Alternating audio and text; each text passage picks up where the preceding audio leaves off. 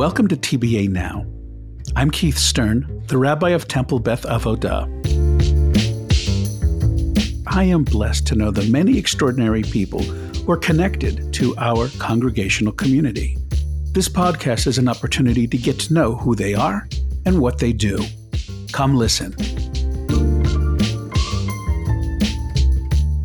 Dan Rubin is the director of school counseling at Newton South High School in Newton, Massachusetts.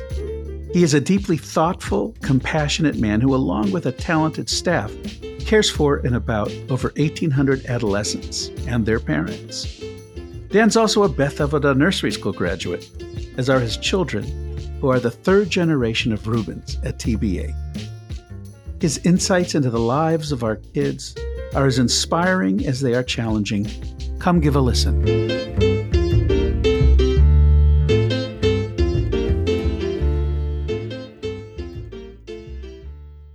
Dan Rubin, welcome to Temple Beth Avodah's podcast, TBA Now. Thank you for having me. I'm so glad that you're here, and you are such a wonderful presence in the congregation, and your presence is not a new phenomenon. Could you give us a little bit of your background and how it is that your life is entwined with the life of Temple Beth Avodah? Absolutely. My history at Temple Beth Avodah goes back to, I suppose it was probably 1981 when I enrolled in the nursery school there as a not yet 4-year-old. My family's history goes back quite a ways, going through Sunday school in the old building and Hebrew school on Tuesdays and Thursdays. For our younger listeners who don't know how free they have it these days, but, was bar mitzvahed and confirmed. It's funny. I recall in my early 20s having a conversation with my own parents where, at that point in my life, drifting a little bit from my Judaism and fancying myself a secular humanist. And then my dad at the time saying to me, yeah, that sounded like me in my 20s. Wait till you have kids. Sure enough, things came full circle. My kids, who are now 13 and 10, were both preschool aged around the time that we relocated to Needham. We looked no further than TBA. We were right back at it as a TBA family, and it's been really nice to reconnect with the congregation and, just sort of all that represents as far as our multi-generational family and life cycle events. And it's really nice to know that you can go home again. It is a glorious feeling, I think. And what kind of led you back in? What drew you in? It wasn't just the preschool, or maybe it was. No, it wasn't just the preschool. Certainly the values that, were just instilled through the religious education, through my family. I've always been a bit of a seeker. And one of the things that, as long as I can remember, that has appealed to me about understanding and learning about Jewish life is, just the value that's placed on seeking knowledge and asking questions, and that it's okay to have more questions than answers. It's a terrific Jewish / Zen approach to what can be a crazy and unpredictable life. You're suggesting, and I think you show it in both your work and in your family, that a values-driven life is the path that you seek, and that you seek to not just live by, but to teach by. Yeah, I've been really fortunate to have a lot of mentors, personally and professionally, who have really influenced my thinking on my work and just on life in general. I hearken back to a supervisor who really was influential in my training and development, who at one point defined integrity for me as the alignment of your values, your beliefs, and your actions. And I'd never really thought of it that way, but it was this great visual of, how can you weave those strands together to really integrate the key elements of, your intellectual and spiritual life to be a person of integrity, and where, is instilling values more important in our lives than as we think about raising children. So certainly with the family life, it's something that, my wife, Julie, and I pay a lot of attention to is, how can we raise kids of character? You're doing a great job, I have to say, as a person who has watched them from preschool to this moment. I wonder how that notion led you to choose your professional path. You are the director of Newton South's counseling department, and tell us kind of how you got there. And then, before I forget, what I'd like to ask you to do is tell us the dimensions of that department. How many people do you work with, and how many kids do you work with? Sure. You know what? I will start there because there are some real concrete answers, and then I can back into the journey of how I arrived there. It's a good way to get there. Right. So Yeah. Newton South, right now, our current enrollment is about 1,835 students. I supervise a staff of 13 in total school guidance counselors. We've also got school adjustment counselors, school social workers, and we are charged with really caring for the academic and emotional development of all of these young people. And, as I think about how I found my way to this work, within my family of origin, we had a lot of love and a lot of camaraderie and a lot of celebration. One thing that we didn't do a lot of was talking about our feelings. As a result, I was a young person who, in a lot of ways, was really starved for that emotional nurturance and connection, and found that in a couple of really meaningful adult relationships in my own school experience. One of which was with my own high school counselor. So I, early on, had a sense that this was a possible career pathway for me. In my primary role and the majority of the staff that I'm overseeing as school guidance counselors, we're kind of in the thick of it with students day in and day out, from the really mundane pressures and stresses that they feel to some of the more intense experiences that our students may have. As you look at your students now, have you seen a progression, a higher level of sophistication about mental health, given that the parents of those kids who a generation ago, when you were in high school, parents weren't nearly as enlightened about mental health as they are now, at least ostensibly. I'm curious what you see about that.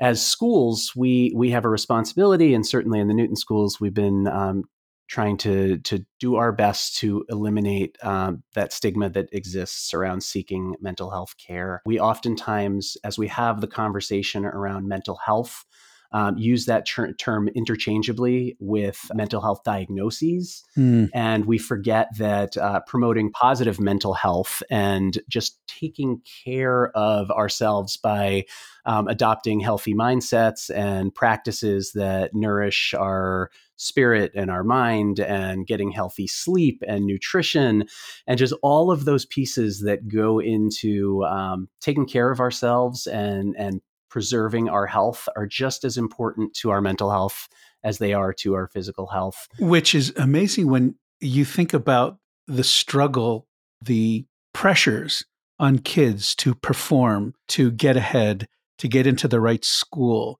And so much of it is utterly and completely contraindicated for mental health. But the pressures can be really significant. I think there are certainly many indicators that suggest that the pressure is intensifying. Some of that is driven by technology. When I think about when I first entered into my career as a school counselor, the internet was still relatively young, and the common application existed, but it was not quite as easy as it is now to, allow that list of colleges that I'm applying to blossom from, 8 or 10 to 20, 25 schools. That's not common by any stretch, and not something that we encourage. But every year, we see examples of students who are taking sort of a scattershot approach to applying to college. I have my own feelings about the multi-billion-dollar cottage industries that have popped up around college admissions. Absolutely. You've got a lot of entrepreneurial folks who they have something of value to share, but Oftentimes their marketing techniques are to exacerbate anxieties, and it's successful. Yeah. We've seen changes over the years where what started out as good, sound, strategic advice kind of turned into gamesmanship. Dan, this is an incredibly complicated dance that everybody's doing together in terms of what I think is an absolutely clearly understood desire, which is to look out for the best for each child. And given all that, how does this incredibly competitive world of academics, what does that do to your work? How does that affect what you do for and with kids and for and with their families? It's incredibly complicated. Institutionally, as we look at which of our practices might unintentionally exacerbate that culture of competition and some of those pressures that students experience so acutely that can wear them down, that can at times invalidate aspects of their identities. As school counselors, we're really right at the nexus of that. We do a lot of proactive, holistic work with all of our students in the building. But really, when it comes down to the responsive services, the acute care, particularly around mental health, there we are as school counselors helping to guide and nurture and support. I imagine that feeling is very familiar to you as a rabbi and a spiritual guide. I think about it often how truly in the biblical sense of the word, what an awesome responsibility that is. Yeah, you're so right, and back at you about that because, I think there are those who think, oh, guidance counselor, that means they get you into college, and of course, you're talking about this huge portfolio of concerns, a whole major portfolio of means by which you are present for helping kids find themselves, find their path, and to be present in the midst of adolescent self-discovery.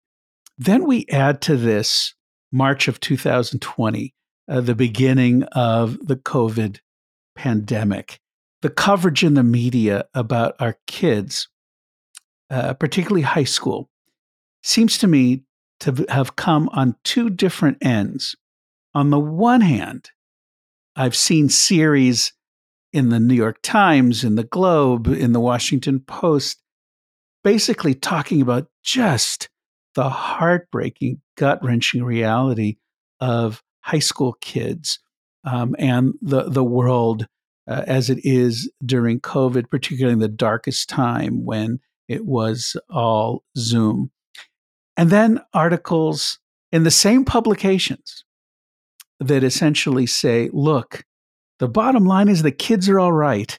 The problem is you parents, you have to chill out and not put your anxiety on your kids, that children are naturally, physiologically more able to go with the punches than people as they get older. So if you let them find their way, knowing they're loved and supported, they're going to be fine. So given these remarkable extremes, and given that you are, as you said, at the nexus point of how kids are doing out there, let me ask you the impossible question. So, Dan, are the kids all right?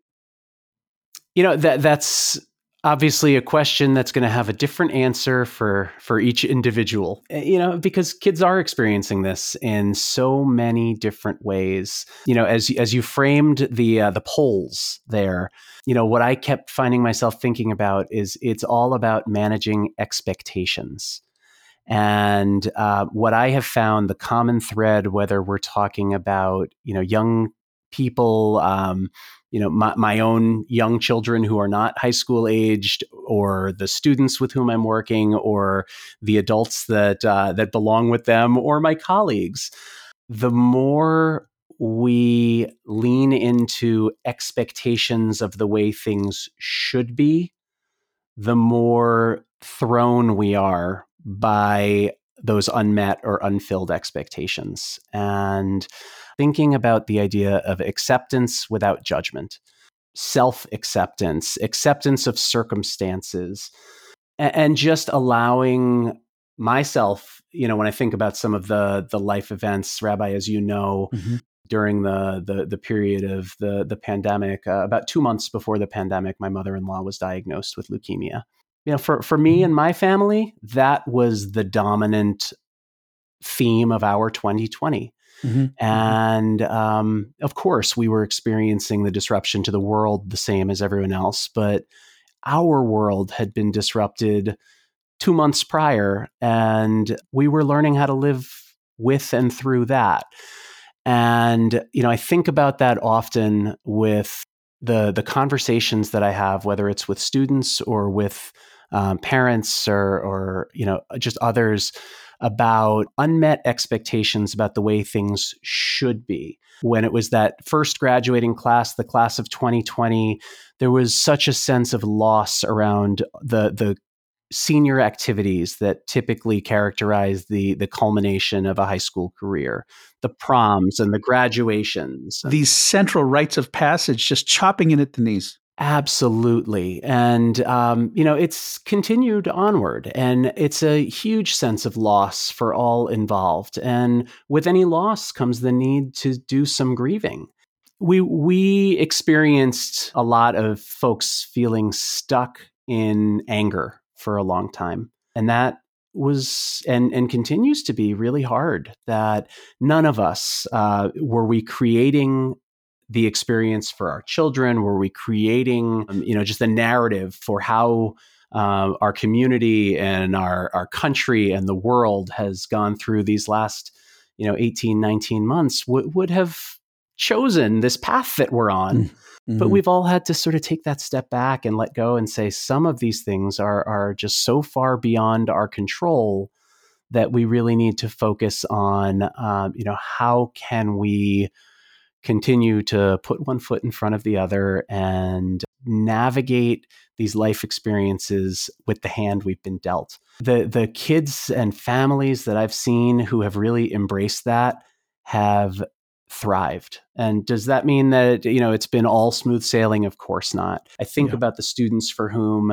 their home environment may not be terribly comforting or even safe, and school has always been their safe space. And, to be home and in isolation for an extended period of time. I'm sure that folks who have been really tuned into it probably saw, one of the really worrisome statistics last year when we were really in the thick of it was the reduced number of calls to DCF, Department of Children and Families. And the worry that what that meant is not that there were fewer instances of, abuse or neglect in homes, but that the helpers who are in position to report those things did not have access to the children who needed advocacy. And, there's a lot of tragedy and trauma that has come out of this experience, whether that's, the loss of loved ones or, really disrupted experiences. And as, we oftentimes say, big T or little t, one's trauma is their trauma. Yes. And, there was a report in, September of 2019, Washington Post, that for the first time, students who attended high achieving high schools were identified as a risk category for adverse mental health outcomes. And, it's how we learn to respond to those traumas, big and small, that define our successes, not the mere presence of those traumas. What is a big surprise for you regarding your work and what you've seen amongst the kids? Either positive or concerning, but what's a big surprise in these first couple months? When I think back to both last spring and these first couple of months, one of the really pleasant surprises has been just the willingness from the overwhelming majority of students to comply with virtually any expectation, as long as it affords them the opportunity to be in school, to be re-engaged with the activities that brings them so much joy and meaning, Yeah. and just to be together with one another. The kids have been incredible and just remarkably resilient. We're seeing some behavioral issues that we've thought of previously as middle school behavior, and students who really missed out on a significant chunk of their middle school experience are, coming into high schools, not just at Newton South, but all over. We've seen vandalism and destruction in some of the bathrooms in the schools. This is a whole new challenge that we haven't dealt with before.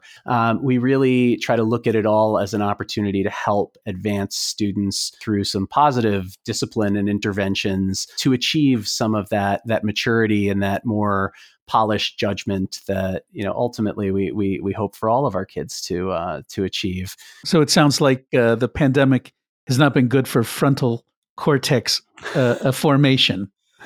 That's right. We're definitely spending time thinking about, how do we incorporate more of that explicit instruction, whether it is exercising good judgment and healthy decision making. That's not just the stuff of health classes or even the work with school counselors. We're trying to infuse that across the curriculum. How are the teachers doing? People are overwhelmed, and I don't think that's just teachers. I think that's parents, that's students, that's, very rarely have I encountered folks who, have said, oh, I'm doing fine and dandy in sort of any walk of life, where we've all been sort of living through this adjustment.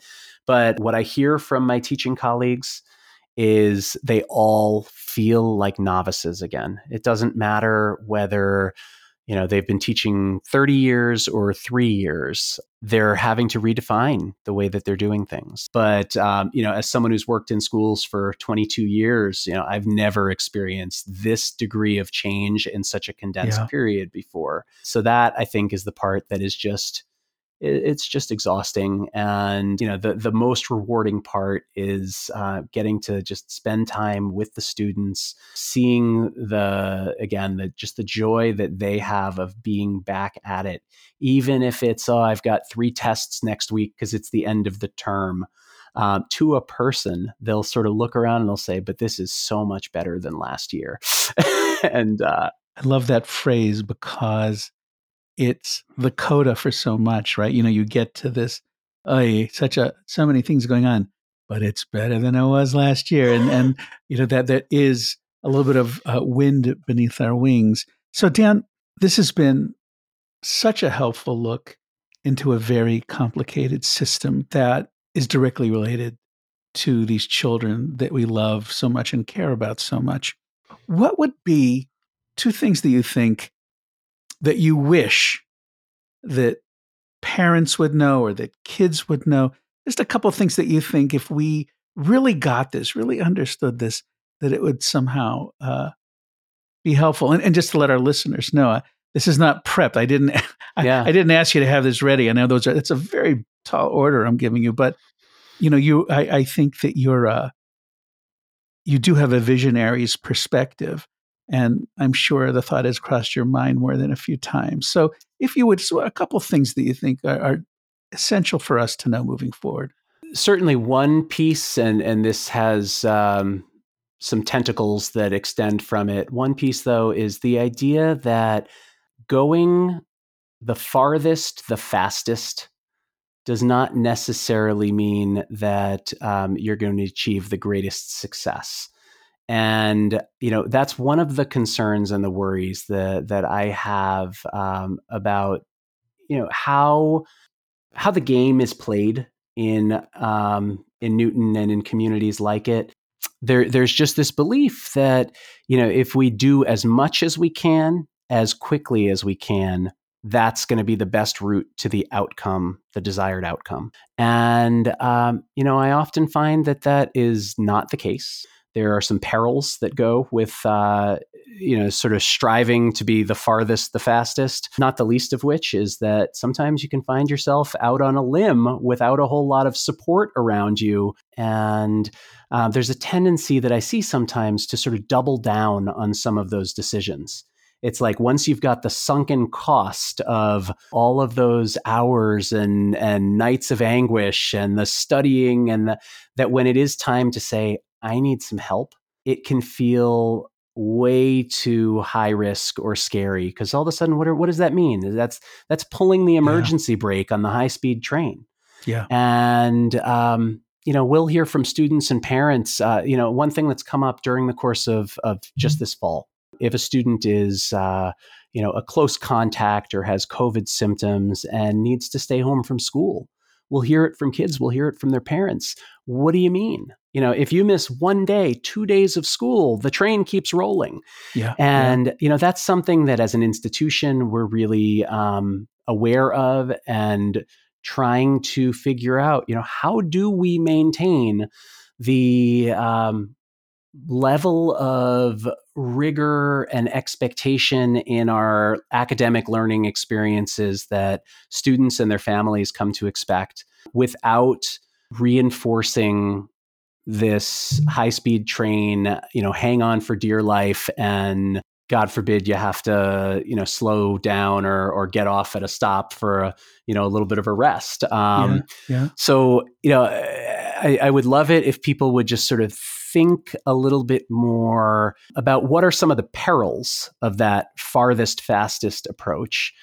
The other piece is just the idea that, our kids are really, really good at understanding what the target is and coming up with an effective strategy to hit the target.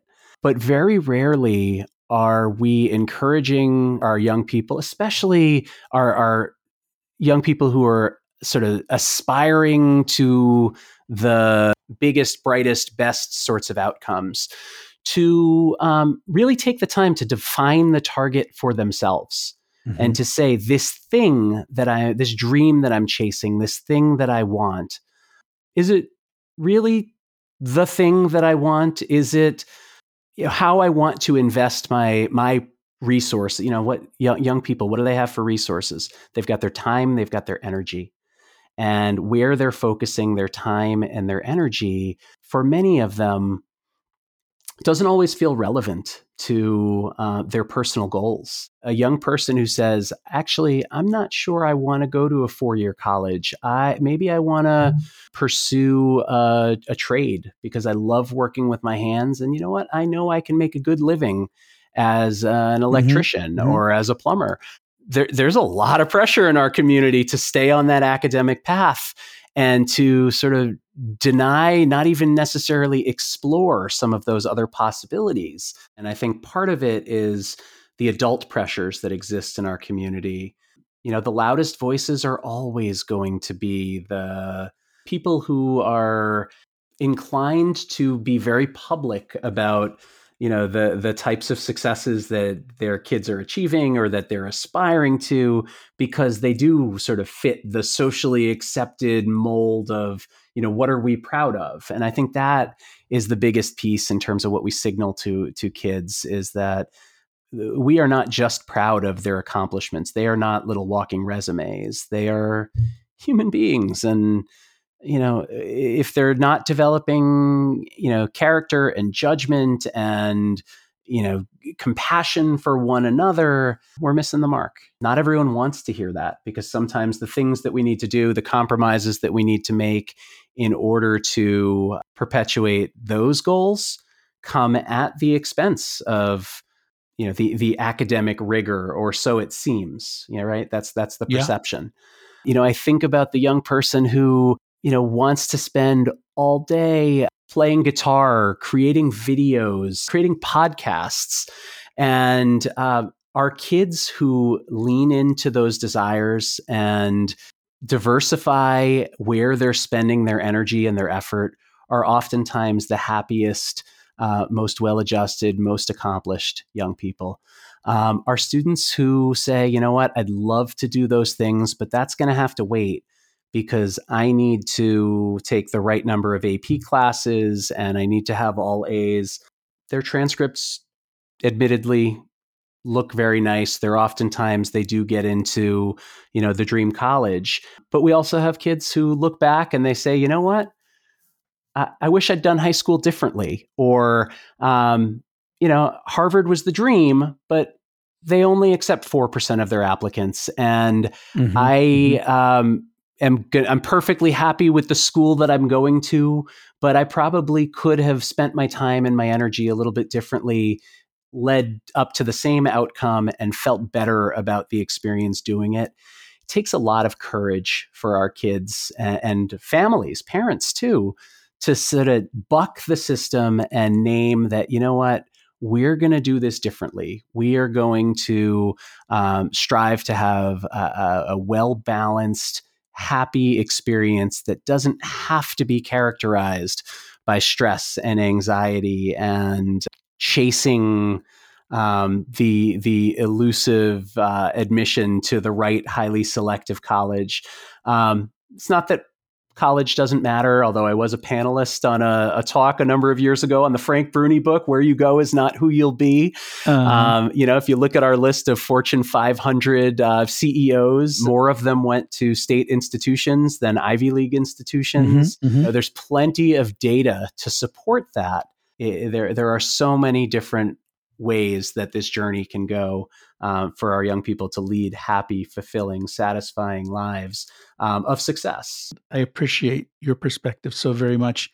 In a way, what you've just said now loops back to the beginning of our conversation, because really, it seems to me we could say that two things of vital importance that you've pointed to.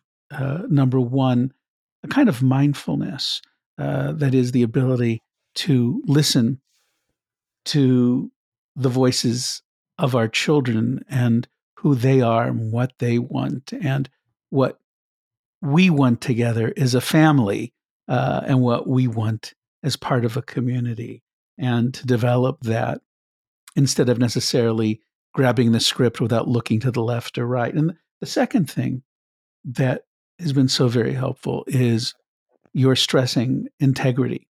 And I think so much points the way to making decisions that have the highest level of integrity, which is to say that they indicate structural composition that can both flex and still stay strong, that can be true and secure even as it bends and stretches given the world we live in and what we're dealing with.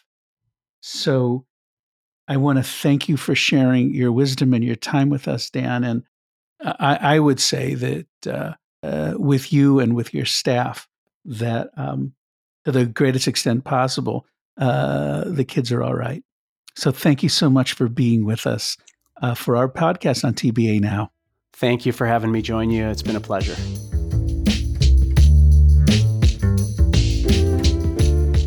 Find all of our episodes on bethavodah.org or on podcast sites everywhere.